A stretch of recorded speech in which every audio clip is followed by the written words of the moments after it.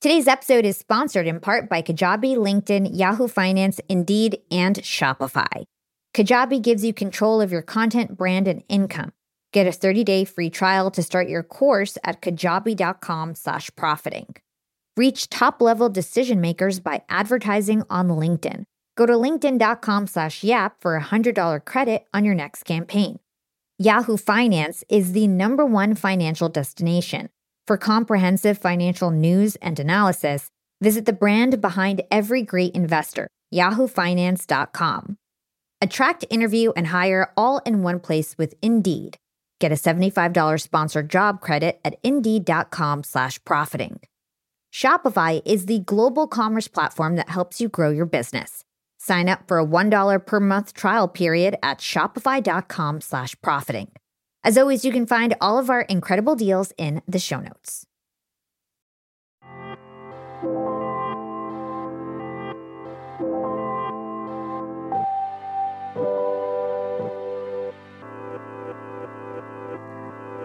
Welcome back, Young and Profiters. Today we're kicking off a special series in honor of Black History Month, and we're replaying some of our best interviews with successful Black entrepreneurs. Kicking us off is JeVon McCormick. He's the president and CEO of Scribe Media, and Scribe Media is the #1 professional publishing company. They've worked with over 2,000 authors, including 23 New York Times and Wall Street Journal bestsellers. In this episode, we go deep into what he learned from his super tough childhood and how he applied those teachings later on in his career. We also talk about how he climbed the corporate ladder and overcame imposter syndrome, and he shares his views on leadership and how to foster great company culture. I'm super excited to replay this episode. It was a really good one, and it's the perfect start to our series celebrating Black History Month. So let's dive in. Here's my interview with the incredible JeVon McCormick. Let's calibrate on you as a person. JT, you are an incredibly accomplished man. For those who don't know, he is the CEO and president of Scribe Media. It's a multi-million-dollar publishing company that's created an entire new way to write a book. JT is the definition of starting from the bottom. And now let me tell you, he is here. JT grew up on the incredibly tough streets of Dayton, Ohio. He was born a mixed-race son of a drug-dealing pimp in the 1970s and an orphan single mother on welfare. He was also one of 23 children on his father's side, and now he's a millionaire despite insane hardships like sexual abuse, homelessness, and stints in juvenile detention. So I think you've had one of the hardest lives growing up compared to anyone else we've interviewed. We've researched your story, and I think we could learn a lot just by bringing up and talking about your father. So let's start with that first. What was your father like? Surprisingly enough, given his background of what you just went through, you nailed it. My father was a pimp and drug dealer. He put women on a street corner. They sold their bodies and he took every dollar. That said, everyone loved my father. When he would pick me up on the weekends, on those rare occasions, I remember wherever we were going, our destination, it may only take 10 minutes to get there, but it would take us 45 minutes because everyone would want to stop and talk to him. He would stop and talk to everyone. He said hello to everyone. Everyone loved my father. So he was a great communicator. He was always open, spoke with everyone. So that's the father that I remember, on top of the fact that I also remember the times that he was supposed to come pick me up and he never showed up. So there were times where he would call and tell my mother, get him ready, get him dressed. I'm going to come pick him up. And he'd never show. And I'd stand in that window 4 or 5 hours loyal, but he never showed up. So those are the things that really come to top of mind when I think of my father. And I'll share this with you. Recently, it's not in the book. I've not spoken on it, and it's really come up over the last 60 days that I've opened up and admitted it publicly. So I got asked this question the other day. Someone said, well, JT, how did you learn this work ethic? Where did it come from? When you stood in front of those toilets and that was your job, what made you commit to making sure you had the cleanest toilets in San Antonio and in Texas? And I've never owned this or said it out loud, so I'll share it with you. My father, when I was a kid, and I don't know why he was saying it, but he had mentioned to me and my brothers one time, he said, whatever you do in life, be the very best at it. He said, if you're going to be a street sweeper, be the best street sweeper in the world. For whatever reason, that stuck in my head and it was etched in my mind. And when I found myself standing at my first job in front of those toilets cleaning the toilets, that phrase came up. And from that day forward, everything that I've done in life, I've attempted to be the very best that I can be, the best husband, the best father, CEO, president, whatever I was doing at the time, I've always wanted to be the best at it. That's a great approach. And I think anybody who follows that advice will end up doing well. How did your mother meet your father? So unfortunately for my mother, when she left the orphanage, my mother was an orphan. She grew up in the orphanage, institutional kids prison was really what it was. When she turned 17 years old, they gave her $20, her suitcase, and they said, good luck to you. There's the world. She had never been outside of those four walls, so she had no clue how to navigate society. Unfortunately for my mother, one of the very first people she met was my well-dressed, fast-talking, quite a bit older father. And when I say quite a bit older, let me put this in perspective. I have a half-sister that is 5 years younger than my mother. So my dad was quite a bit older, and my mother didn't know anything. She was naive. She didn't understand the world. And here she was, this, at the time, nice pimp speaking with her, and that's how they met. And was your mom a prostitute? You know, it's interesting. I have asked my mother that very question, and it's a bit of an unspoken conversation. And my mother has answered and said this to me, and I know what it means. But she used to say this when I was a child as well. Sometimes in life, necessity has an ugly face. And I know what that means. And at times, she did what she had to do to try to feed me, to try to provide for me, to take care of me, or to try to take care and provide for herself. So, it's the unspoken conversation that's never just been said out loud. And she's always answered the question, sometimes in life, necessity has an ugly face. And so can you give some color to how poor you actually were growing up and what it was like growing up for you being that poor and being mixed race as well? So I'll start with poor. So I want to be very clear. I was U.S. poor, United States poor, because in other countries, that's a whole different definition of poor. So I was United States poor. And because even on our worst day here in the United States, as we define poor, it's nothing compared to some of the slums in India and maybe different third world countries. So I was U.S. poor. I'll give you a couple stories. My mother and I would joke that we were so poor, we couldn't afford the O and the R. We were just po. I remember on many occasions when winter would come around in Dayton, Ohio, it was cold and our windows had huge cracks in them. So when it got down to in the 20s, the air would come through and sometimes the heat would be turned off. So my mom and I would go to the local dry cleaner and my mother would ask for a handout. She would beg for the dry cleaning bags and ask if they would give them to us for free. And my mother would tape the dry cleaning bags to the window in order to try to keep some of the air out. And I still to this day have just etched in my mind that sound of the wind whipping through and shaking the plastic. So yeah, it was pretty poor. I pulled trash out of trash cans as a kid during school. When everyone else went out to recess, I held back and waited and I pulled out a burger that wasn't eaten all the way or whatever, because I knew when I got home, there wasn't anything to eat. So yeah, we grew up pretty poor, wore bread bags on our feet because we had holes in our shoes in the winter, so we wanted our feet to stay dry.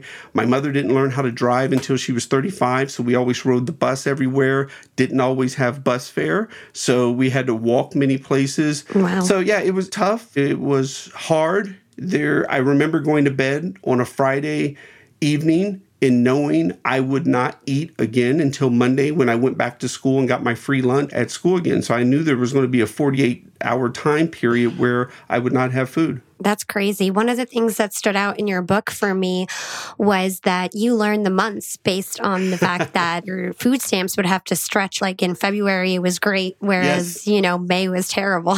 That's how I learned my months of the year. I realized that if the month had 30 days, that was a pretty good month because the welfare would be coming in. But if it had 31, that was a rough month. And then, like you said, February, hell, even in a leap year, February was good. How about being mixed race in Dayton, Ohio? What was that like? The best way I can sum this up for people is when someone wants to have a race conversation or they use it as a crutch or an excuse, or they want to pretty up the word excuse and say reason, I'm not a fan because racism, I'm willing to have that conversation. Black people didn't like me because I was half white, and white people didn't like me because I was half black. So in many ways, I did not have a group of people to fit in with. And in Dayton, Ohio, you were black or you were white or you were mixed race. And so it was very looked down upon. I was called half-breed. I was called Oreo cookie, mixed race, zebra, color confused. And as rough as it was for me being mixed race, it was horrific for my mother, what she experienced having a mixed race child. I don't know if you all will edit this out, but I constantly heard my mother referred to as a nigger lover, and that's what they would call her. On many occasions, I remember watching my mother get an older white lady spit in her face and called her a nigger lover when we were standing in line waiting for our food stamps, waiting for our allotment of handout. To this day, I remember I was 8 years old. This lady spit in my mother's face and called her a nigger lover.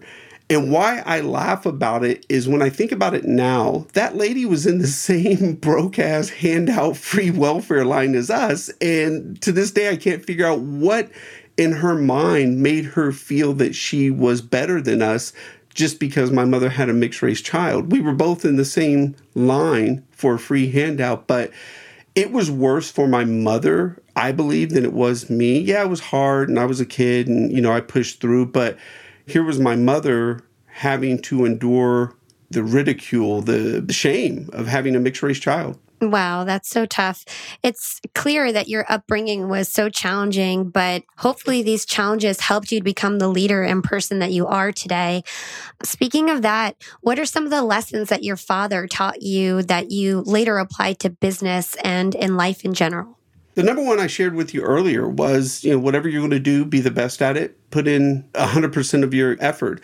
I would also say my father taught me communication skills. Like I said, he spoke to everyone. One of the greatest lessons of my life came from my father. And I'll give you the story of how it came to be. One weekend, my father picked me up. I don't know, I was 8 or 9 years old, and we were in the grocery store for whatever reason. And we were walking through the frozen food section, and a little girl walked next to me, and she said, "Hi, JeVon." My actual name is JeVon. And I looked down. I was shy. I didn't say anything. And I feel this massive blow to the back of my head. And my father had smacked me. My face hit the ground. My nose started bleeding. He snatches me up, pins me up against the frozen food door with his forearm under my neck.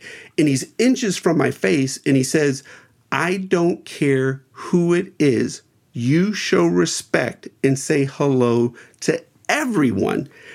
And that lesson stuck with me my entire life. And I'll say hello to everyone. The housekeeping at a hotel, the person who takes your ticket at the movie theater, the person checking you out at the grocery store. I say hello to everyone. And in fact, I am nicer to service industry individuals than I am C-suite executives, founders, CEOs. Okay, they got enough people kissing up to them. I am far nicer, kind, and respectful to service industry people, but that was the greatest lesson my father ever taught me. Yeah. And I know in your book, you mentioned you could even take it further by making sure you ask people how they are and waiting for a response. Yes. Ask, "How are you doing today?" And have a genuine interest. When I ask people, I say this, "How are you today?" And I'm not just asking because it's the polite thing to do. And when you follow it up with that, people then really will attempt to connect with you. They'll tell you how they're doing. They'll say what's going on, so on and so forth. Now, be prepared. You may hear some things you don't want to hear, but I really look to ask the question with purpose, and I'm asking with sincerity, or don't ask the question. So what did your father teach you about money? I don't know that my father specifically taught me about money. It was my circumstances that taught me about money. I realized the power that money had to change my life. I realized that when you did not have money, there are times where you did not have electricity. When you did not have money, there were times where you did not eat. So money became a deep love affair for me. Or should I say the lack of money became a deep love affair. And in fact, I've always just cringed at that phrase, and I may mess it up here, so work with me. Money is the root of all evil. Bullshit. I've never met a poor person who felt that way. So not having money is the root of all evil, because the last time I checked, someone who's got $50,000 in their bank account has never gone in and robbed 7-Eleven. And so for me, not having money became the root of all evil because of the things you're willing to do in order to obtain money. So I don't know that my father necessarily taught me a lot about money. It was my circumstances, and he just happened to be a part of that.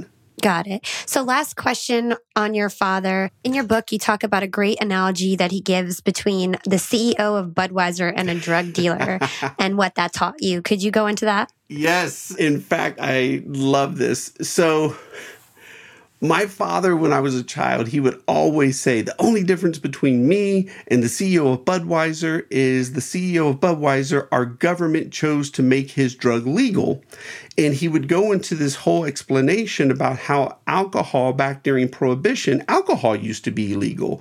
And he would go into this whole explanation about how alcohol is responsible for killing many people, drunk driving, so on and so forth, and creating problems. But he would say the only difference is the CEO of Budweiser, our government chose to make his drug legal and chose not to make my drug legal.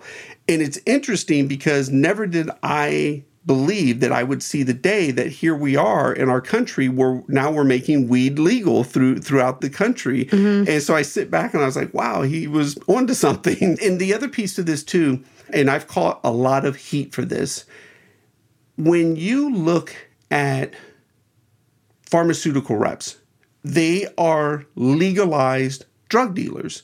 And literally, there's a hate for me for saying this, but the first rule of a drug dealer, we all know this, is the money is in the comeback. So we're going to give you the first sample for free because the goal is you're going to love the drug, you're going to get hooked, and you're going to keep coming back. Every drug dealer knows that. That's the first rule of drug dealing.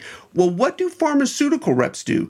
They go to the doctor's office, they give out free samples, then the doctor gives free samples to the patient. The patient then takes the drug, calls the doctor back, can I have a prescription for this? Doctor calls in the prescription, Walgreens fills the prescription. Now you have the patient who is now hooked on the drug. I've come out and said, if you look at that system, it's flawed. You've got too many middlemen in between there because drug dealers on the street, there are about 3 transactions involved. Where you have pharmaceutical reps, you've got a pharmaceutical rep, you've got the doctor, you've got Walgreens, you've got Big Pharma, whatever name you want to put on that. So there's a lot of people in between there that are getting a piece of the pie versus the same deal that's going down on the street. Now, people don't like I use that analogy, but it is what it is. Yeah, and it just goes to show how you can have connections between what goes on into the street versus, what happens in business. So very cool. Your mom was a shining light in your life, and she's really the only parent that you had. What was your relationship like with her, and what are some of the big lessons that she taught you to help you succeed as much as you've had later on in life? Regardless of how many times we came up short and didn't have enough money or didn't have food to eat, my mother always tried. And I have said time and time again, the greatest example that my mother gave me was she had a son and she had no business having me. I have no problem saying this. My mother had no business having a child. And I know that, and I'm fine in saying it. But the greatest example she ever showed me was she didn't go off and have 6 more, and knowing she couldn't afford that first one. So she had one. She shouldn't have had me. And she didn't continue to repeat having more children when she couldn't take care of them. That was a great lesson for me. In fact, maybe more than you want to know, I'm only here by way of a horrific abortion that my mother had. The first time she got pregnant, my mother had an abortion, and this is back in 1970 when abortion was illegal. And so my mother had an illegal abortion that was so horrific, as she described it to me, that she decided the next time she got pregnant that she would take her chances in trying to raise a child than to go and have an abortion again. So that's the only reason I'm here. And again, she did not repeat. I kindly refer to myself as a mistake because she shouldn't have had me, but she always tried. You know, she would sweep out the stairs in the apartments we live in to try to get $10 off of our rent. In fact, there's a rent receipt I keep on my desk at work that shows our rent was $145 and she only had $10 to pay on the rent. And the whole transaction is there on the receipt, and I keep that receipt framed on my desk to remind me where I come from, what I went through, and everything that I've done to get here. But she always tried. She may have come up short, but she always tried. Let's hold that thought and take a quick break with our sponsors.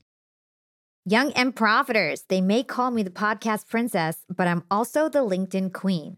I've been a LinkedIn influencer for 6 years now, and I teach one of the most popular courses about LinkedIn. And I love to teach sales on LinkedIn because when it comes to B2B sales, LinkedIn has got that on lock.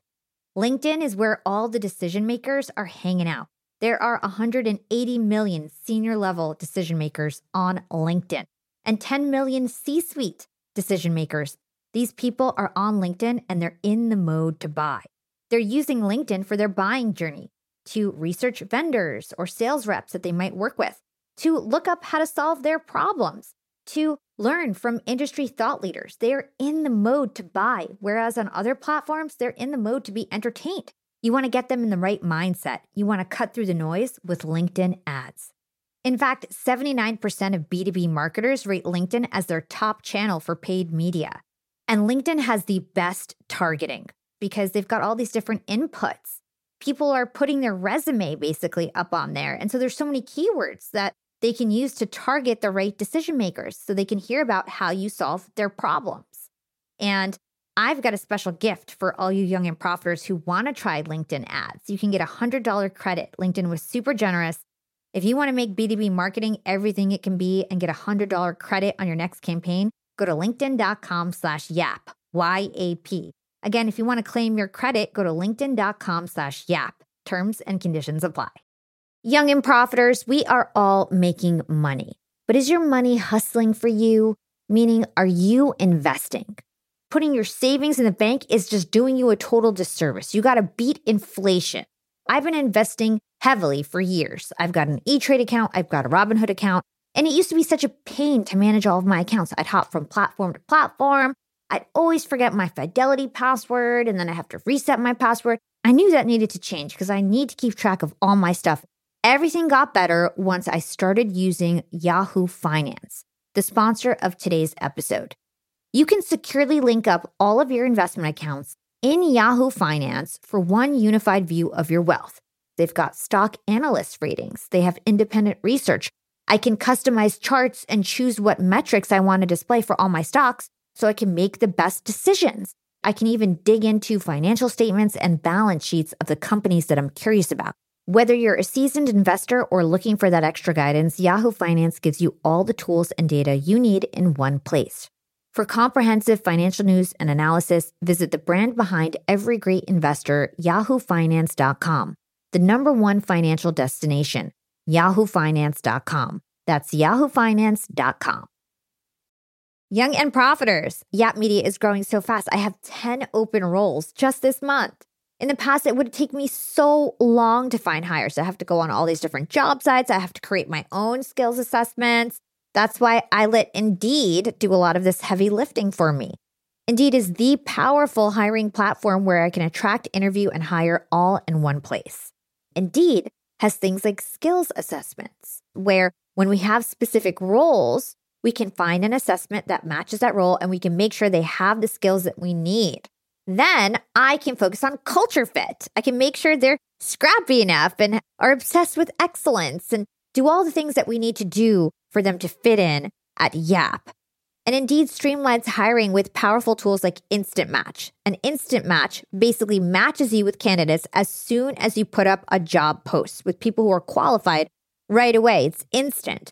And the best part is it gets better as you use it. So now when I use Indeed, especially when I'm hiring for similar roles, I get people right away where they know that I'm going to like the candidates because they can see what my preferences were in the past. It gets better as you use it. According to US Indeed data, the moment Indeed sponsors a job, over 80% of employers get candidates whose resumes are a perfect match for the position. It's like waving a magic wand that gets better as you use it. So I love using Indeed. We've found a lot of our A players on there. Join more than 3 million businesses worldwide who count on Indeed to hire their next superstar like we do at Yap Media. Start hiring now with a $75 sponsored job credit to upgrade your job post at Indeed.com/profiting. Offer is good for a limited time. Claim your $75 sponsored job credit at Indeed.com/profiting. Again, that's Indeed.com/profiting. And support the show by saying you heard about it on Young and Profiting Podcast. Again, it's Indeed.com/profiting to get your $75 credit. Terms and conditions apply. Need to hire? You need Indeed. So you got into some trouble as a kid. You landed into juvie 3 times. Can you talk to us about how much trouble you really got into and perhaps how you transferred some of your hustling qualities into the corporate world?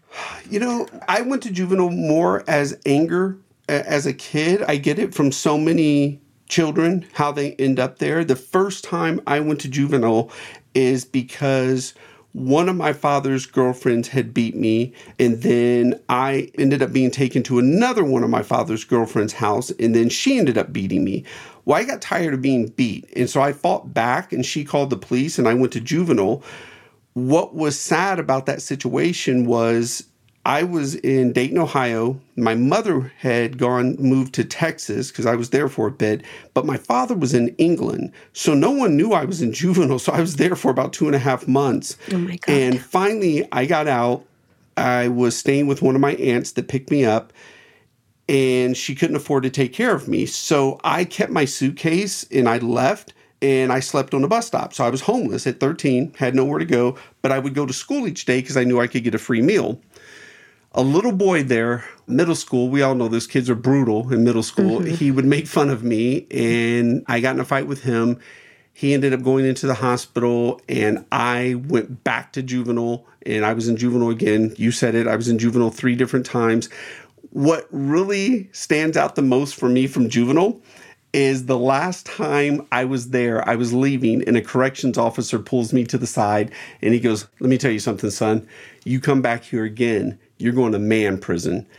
Now, I'm 47 years old, and I don't know what it is about the term man prison that just doesn't sound right, but I made it a goal that I was never going to find out what man prison was about. So I'd like to thank that gentleman because he kept me out of man prison. For whatever man prison is, I didn't want to go. To the second point of your question, what have I taken into corporate America? My childhood as a whole was very chaotic. It was challenging. I was sexually molested by one of my father's prostitutes from the ages of 6, 7, and 8 years old. I took every bit of my childhood and I found the positives within it. I never let myself be a victim. A victim, in my opinion, is a victim of a drive-by shooting. No one asked for that. A victim of a hit and run. No one asked for that. My childhood was my childhood. It's what I had. It's what I was born into. Okay, great. So I don't lean on it. I look at what are the things that I went through that can help me succeed in life. And I try my best to find the positives in every negative situation. So I'll be very specific here. So in growing a company, you're talking about scale, payroll, growth, operational metrics, visibility, all the things that you need to be able to scale and grow. Well, a lot of times those things do get stressful for some people. For me, I find peace in all of that because in the most stressful moments, I dip back to one situation in particular as a child, and it was when I was left for 3 weeks with my 3 half brothers and sisters. I was 12 and they were 4, 3, and 2. And we got left in Dayton, Ohio in February for 3 weeks in a house. And I remember I used to have to leave my 4-year-old sister in the house while I went down to the store and would steal food for us to eat. And I would come back. Why this is significant to this day is the stress that I felt as a 12-year-old kid. This is what I felt day in, day out. I was scared as hell that someone would come and turn off the electricity because the bill wasn't paid, and that the 4 of us, my brothers and sisters and I, we would freeze because it was February in Ohio. I was scared to death that the water would be shut off and we wouldn't have any water to drink or be able to take a bath or anything like that. I lived with that stress every day for 3 weeks. So when I look at balance sheets, income statements, EBITDA, capital expenditures, operational expenditures, I don't find it too stressful. So because I dip back to that and I remember that's what real stress felt like. Wow, that is so incredible. I can't believe you went through all of that as a child and all the pressure that must have been on your shoulders. No wonder you're so strong and can handle anything now. What was the turning point in your life where you started to, transition on the straight path? And how did you end up landing your first job and getting on the path to success? So my first job, I never graduated high school. I had to go to summer school, take some remedial courses, and the janitor gave me my high school diploma. I never walked the stage, never got to do the graduation celebration. Academically, I was not and still am not the most gifted person in the world. So I got my high school diploma, went home, and my mother said, great, you've got 2 weeks to get a job or you got to get out. And so my first job, I can't make this up, was at a restaurant called Po Folks. So my job was cleaning toilets. And like I said, I looked at those toilets and I made a commitment. If this is my job, I will make sure I'm the best toilet cleaner in the country. What benefited me, and I believe this, you don't do things just because people are looking. Who you are when no one is looking is who you are when everyone is looking. So what I developed is, I was a busboy as well. When I would clean my tables, I would wipe off the table, I would wipe off the salt and pepper shaker, I would wipe off the chair. We all have been to a restaurant where you go to sit down and there's crumbs in the chair. I took pride in the fact of attention to detail, so I made sure there were no crumbs in the chair. Well, there was a couple that came into the restaurant every day for lunch, and they saw how I took pride in that. And they asked me if I would come work at their candle shop in the mall. Now, this is back in the 90s. Mall was still the hot place to be. I was 18 years old, and I'm like, hell yeah, I'll go work in the mall. So they taught me how to make candles in the mall in front of this window. I'm like, oh yeah, girls can see me. I'm a candle maker. They're paying me more money, and I'm not cleaning toilets. This is great. But from there, I ended up getting the job at an insurance company. My mother was working at the insurance company, and I got a job as a filer. I would file papers and I would deliver the mail. I was the cart mail guy. And that was my first introduction to corporate America. And I just paid attention, watched how everyone would interact, watch how things were done in corporate America, how to speak, how to shake hands, how to conduct myself. And I just paid attention. And then from there, I went from payday loans to mortgages to being the president of a software company and now CEO of a publishing company. That's amazing. So let's take it back to Headspring System, which is where you started off at the lowest paid position, but within a handful of years, you became the president of the company. So what was that experience like, and how did you climb the corporate ladder so quickly? So what was phenomenal there is I was offered the opportunity to be the sales guy at Headspring. And they had never had a huge internal sales team to grow sales. And the company had been around for about 10 years. So I was the lowest paid person, and I would make my sales calls off of a fold-out metal chair in a storage closet. And I would sit there and I would call big companies. And truth be told, I didn't know what I was selling. I was selling enterprise software. I had no clue what I was selling. I don't write code. And so then I turned around and I called my competitors, and I wanted to listen to their sales pitch and listen, okay, how are they doing this? What are they saying? And so I would listen to their sales pitch. I'd pay attention. I would take it, come back, tailor it to my delivery. And then it was just all out. I would, come in at 6 a.m. I'd stay till 6 p.m. Long story short, I had some great success in sales. We were 13 people. I was making my calls out of a storage closet, and we went from 13 people to having offices in Austin, Houston, Dallas, and Monterrey, Mexico. And we ended up with over 100 people, and that all transpired within about 4.5 years. And I went from, as you said, the lowest paid person to president of the company.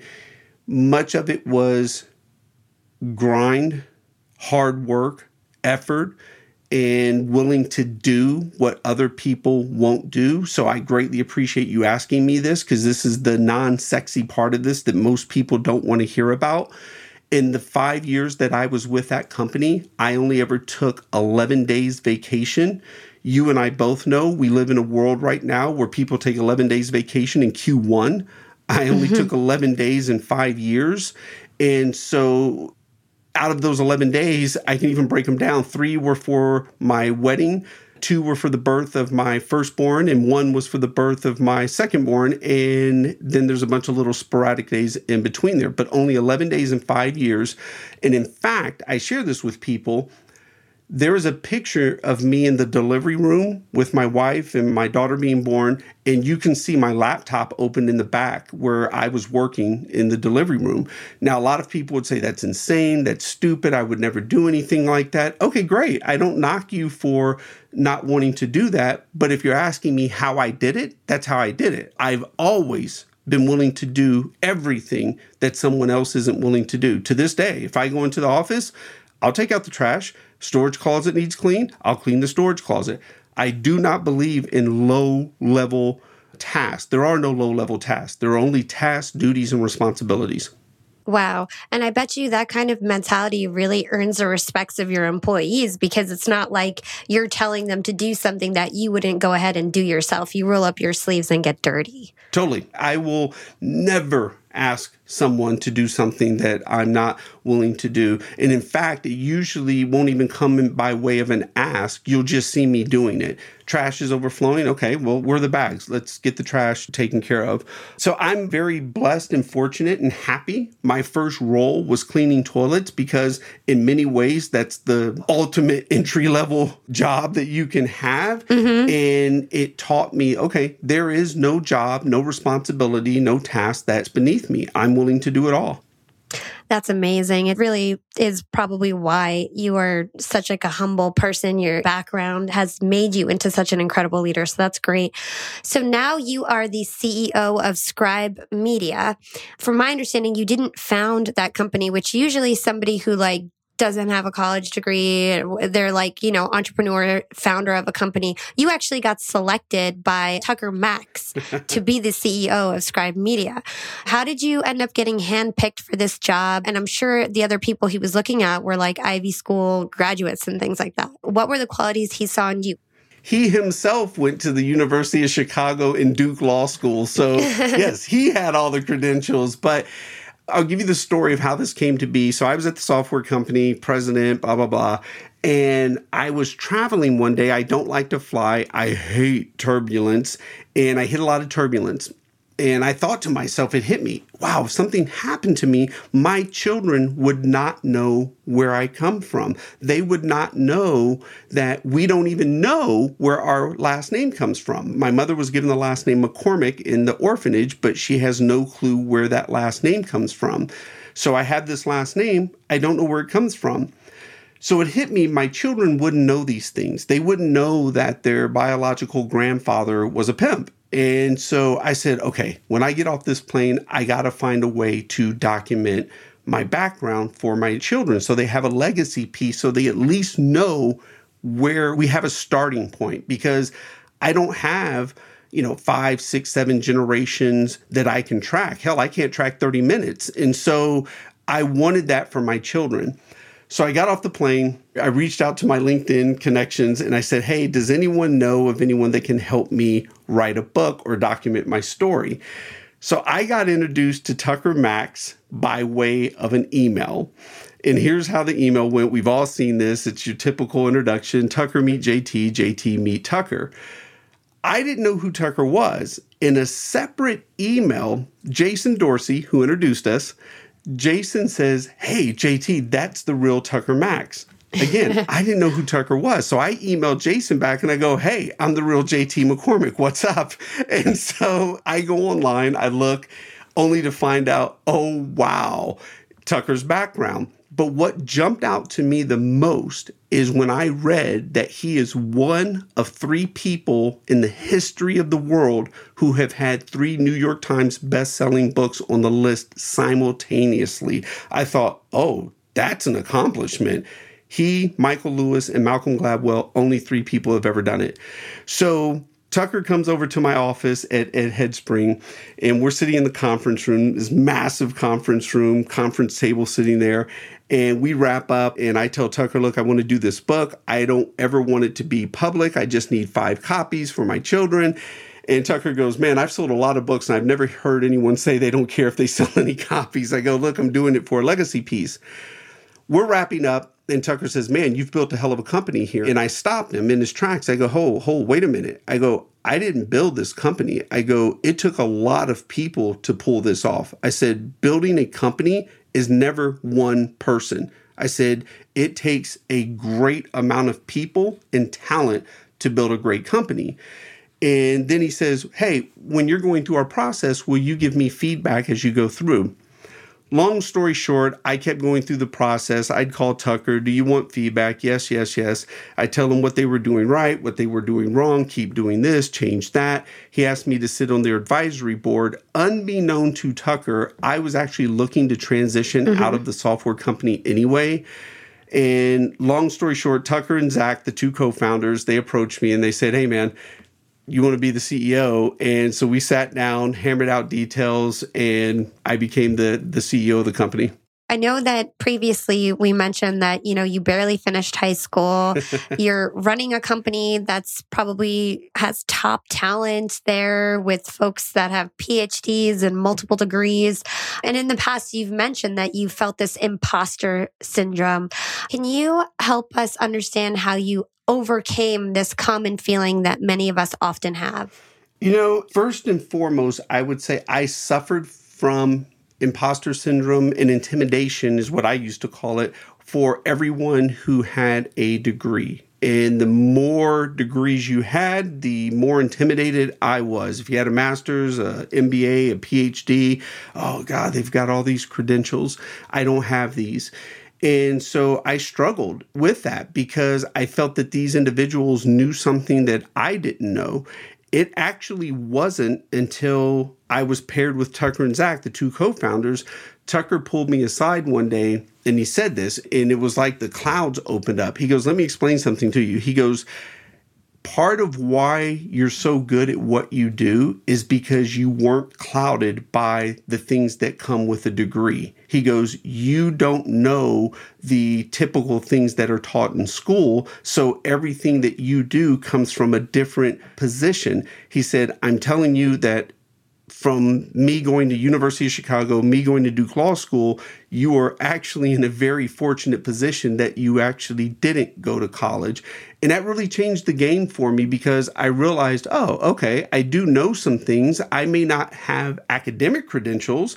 I may not be able to tell you when some of the wars took place, or I may not be able to write a dissertation, but I can damn sure tell you how to scale a company, what to do, how to do it, anticipate, scale, grow, and visibility. I'm good at those things. And even now, if you look at this, I don't do any of the writing. I can't tell you an adverb from an adjective. And thank God, because you guys don't want me writing books. But I can tell you from the business aspect what needs to be done.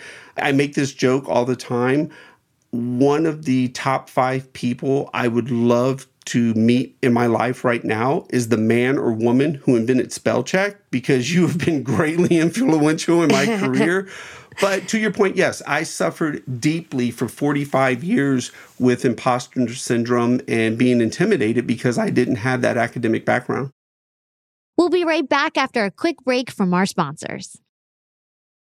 Young and Profiters, as you may know, I launched my LinkedIn Secrets Masterclass a little bit over a year ago. It was my first course. And so far, I've generated well over $500,000. And the best part is I didn't have to figure out how to set up my mastermind subscriptions, how to do abandoned cart targeting, and all of that tech geeky stuff. I just left that all to Shopify. Shopify is the global commerce platform that helps you sell at every stage of your business. And if you're in that I need to sell more with less stage, Shopify Magic is your AI superpowered sidekick ready to whip up captivating content that converts. And it doesn't matter if you're selling digital products or vegan cosmetics. Shopify helps you sell anything, anywhere, from their all-in-one e-commerce platform to their in-person POS system. Stop those online window shoppers in their tracks and turn them into loyal customers with the internet's best converting checkout. I'm talking 36% better on average compared to the other options out there. It's no wonder Shopify powers 10% of all e-commerce in the US, including huge global brands like Allbirds and Thrive Cosmetics. It took me a day to set up my Shopify store. I set up chat, took 2 minutes, and I was done. 1 month from thinking of the idea to implementation, a year later, I've made $500,000 on the idea. That's what it takes in 2024, just a good idea, and then utilizing a platform like Shopify that can help you make it a reality. There is no excuse these days. If you've got a good business idea and you think you'll be a good entrepreneur, you don't have to wait any longer. You don't have to be super techie, and you never have to worry about figuring it out on your own. Shopify's award-winning help is there to support your success every step of the way. Sign up for a $1 per month trial period at shopify.com/profiting. That's all lowercase. Go to shopify.com/profiting now to grow your business no matter what stage you're in. Shopify.com/profiting.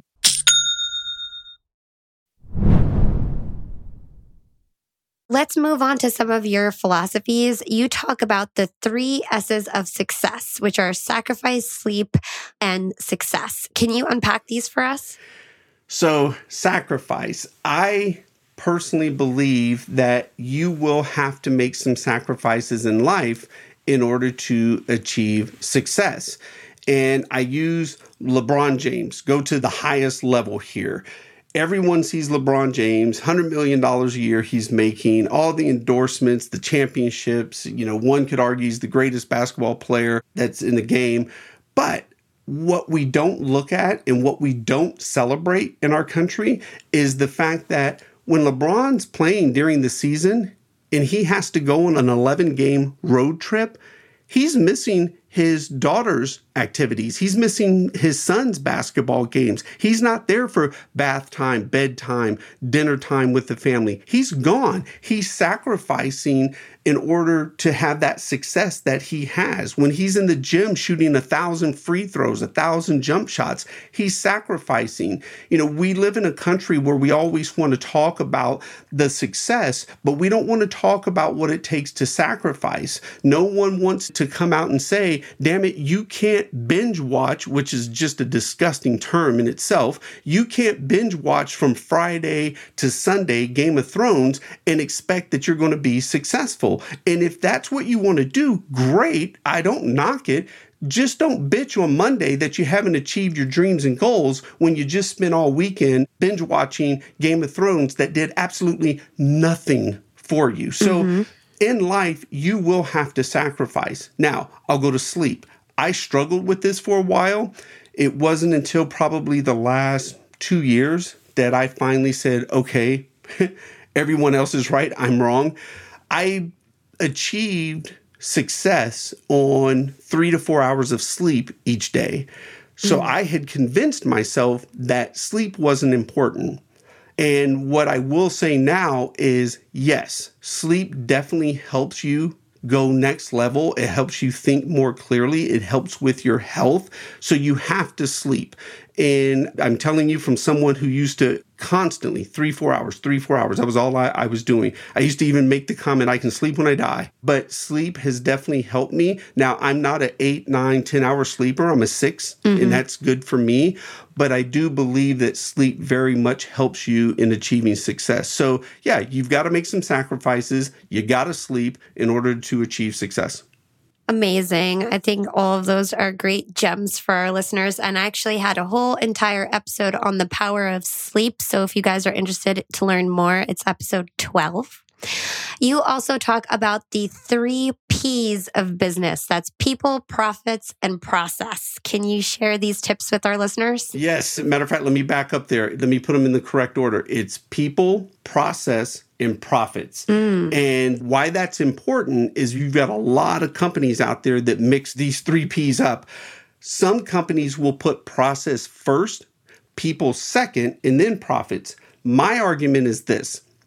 If you give me great people, we can build great processes and equal great profits. But if you attempt first to put a flawless process in place, and then you put bad people in that process, they will wreck your process. So I'm looking great people. I always believe you should put people first at everything. Process second will equal profits. Now, the ultimate breakdown, I personally believe, is in publicly traded companies because the profits are actually put first. And let me explain that. When you have a publicly traded company, people are not number one. Shareholders are number one. And in my opinion, if more publicly traded CEOs came out and admitted this openly, it would be a great thing. But the way the system works, if you're a publicly traded stock company, is shareholders are first, your customers are actually second because they got to buy the product or service, your employees are third. And I challenge any publicly traded CEO to say otherwise because that's the order of operation if you're a publicly traded company. I love the fact that we at Scribe have no outside capital, no VC money, no private equity money, and we're profitable. So there's no pictures of us in a magazine or the local business journal smiling because we just raised Series C and gave away more equity in the company. You're not going to find that. It's owned by 3 individuals, Tucker, Zach, and myself, and it's private, and we can serve our people first. Awesome. And I know that Scribe is known for their company culture. You guys have actually received many awards for being best places to work, having an exceptional company culture. So what's your philosophy on fostering a good company culture and retaining talent to keep them happy? From a leadership perspective, this is an overused term, but I truly believe it. Many people use this term that have no business using it. Servant leadership. You are only a leader if you serve. If you have the 3 letters CEO or you're in some type of leadership role, your responsibility is to serve those people you work with. I do not believe anyone works for me. People work with me. I cringe when they said, oh yeah, my boss JT, or I work for JT. No, you don't. You work with me. I'm no more important to the organization than everyone else here in the office. So I'm a big believer that you are only a leader if you are serving. So my role, 99.9999% of the decisions that I make are not for me, they're for the individuals that I serve. And our culture operates that way. Results are first, people, and then so on and so forth. We got the learning, service to our authors, our people, our community. So we've been fortunate. Last year, Entrepreneur Magazine named us the #1 culture in America. And that was awesome. And as you said, we've won many other awards. But from a leadership perspective, it's all about service of those people that you work with. amazing. Congratulations on all your success. As we mentioned previously, you have an incredible work ethic. You just said that you were on 3-4 hours of sleep a day when you were first starting out your career. You only took 11 days off when you were at your software company that you ended up becoming the president of. So I know that everybody loves a good morning routine. I know that you have a great one. Can you just go over that with our listeners and give your tips on how to have a great start to your day? So yes, and as I was listening to you talk about that, if I can, let me pause there for a second as well, because I was listening to you. So let's keep that morning routine thing there for a second. What I want to be very fair with here as well, we're sitting here and we're talking about the accomplishment, where I came from, things I've done, overcome, success, blah, blah, blah. I want to be very clear. I have made a ton of mistakes throughout my life and career, a ton. I couldn't hold a relationship to save my life. I was a monster in relationships, could not hold one. As a first-time president of a software company, I made a ton of mistakes, but I truly believe this in my heart of heart. You only fail if you stop trying. So I failed at a lot of past relationships because we broke up, we're not together anymore. But as far as the mistakes I made as a president of a software company, or mistakes that I've made in life, even mistakes I make as a parent with my children, you only fail if you stop trying. So I made a lot of mistakes in life, but I don't fail because I will never stop trying. So with all of the success, with everything that I've overcome, I just want to be real clear. Oh God, I have made a ton of mistakes in my life. So that's going to happen. The key is don't repeat those mistakes and to learn from your mistakes. To your point about morning routine, I get up every day between somewhere 3:45, 4 o'clock in the morning. And the first thing that I do is I will pray, is the very first thing. Then I will study all things leadership, growth, scale, business, markets. Then I'll go to the gym. Once I get back from the gym, it's, chaos at my house. I got a 5-year-old, a 4-year-old, a 2-year-old, and a 7-month-old at the house. So, oh my God. It's have breakfast with them, try to get things in order, get dressed, off to the office. But that is my routine every day. In fact, on Saturdays and Sundays, I can't tell you the last time I've slept past 6 a.m. That's amazing. So the last question I'm going to leave you with before we ask you, where everybody can learn more about you, is really about you giving back. So one of the things that really stood out to me is the fact that, you're not only this successful guy who came from the bottom and now super successful, you also take time to give back to your community, and you talk to kids at juvenile detention centers. Give us a little color to how you give back to your community. So for me, it became very important. This actually hit me back when I was at the software company. When I became president, I realized, oh, wow, okay, I've kind of achieved a little bit of success. And I look back at my life, and I'm like, wow, okay, I've done a few things. I would have liked to have known this, this, and this. So it hit me. I go, I got to start reaching back out to those kids who come from where I come from that just don't know. That's the biggest challenge, in my opinion, with our society. You don't know what you don't know. And in fact, if I was standing in a group of 50 people right now and I said, okay, how many people in here can perform brain surgery? Very few people are going to raise their hand, if any, because they don't know. If I said, how many people can launch a rocket into space? Very few people, if any, are going to raise their hand. You don't know what you don't know. Unfortunately, from the communities in which I come from, there's a lot that's unknown. So for me, I wanted to go back and mentor, teach, coach the youth to show them how they can get their first job, how to interact in society, give them a leg up, even a chance to try to go and succeed. So I go back and we run a class where I teach children how to shake hands. It's a travesty that we know 40% of every kid that graduates high school in this country, I don't care where you are on the economic ladder, 40% of all students who graduate high school in this country will never go to college.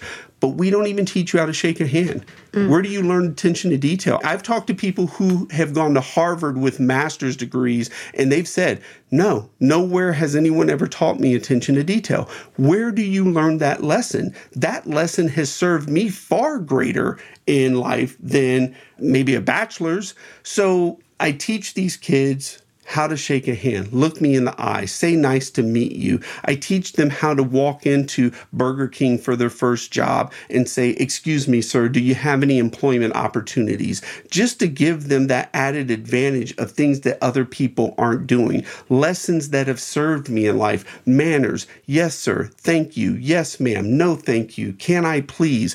All of the little things that for somewhere in this country have escaped us, I do my best to go back and teach the youth and give them these tools that benefited me through my career. That is so sweet. You are such a great guy. And I know you mentioned you focused your life on God, health, family, business, and investing, but I really think you ought to add a sixth one called philanthropy after all that you've done for your community and for the younger generation. I appreciate that. I may have to look at that. I like odd numbers, so then I'm going to have to find 7 because I appreciate that. Golf. There you go. There you go. All right, JT, it was such a pleasure to speak with you. Where can our listeners go to learn more about you and everything that you do? There would be 3 places. You can go to scribemedia.com. That tells you all about our company. You can go to LinkedIn is probably the best place if you're looking for things from me personally. Every week, I will share different mistakes, lessons, things that I do in business, things that haven't worked for me, things that have worked for me in business.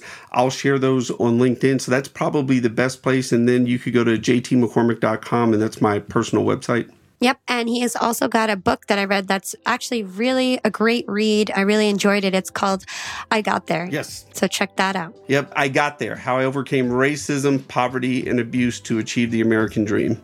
Awesome. Well, thank you so much for joining the show. I hope to chat with you soon. I appreciate it. Very humbled and flattered that you would have me on.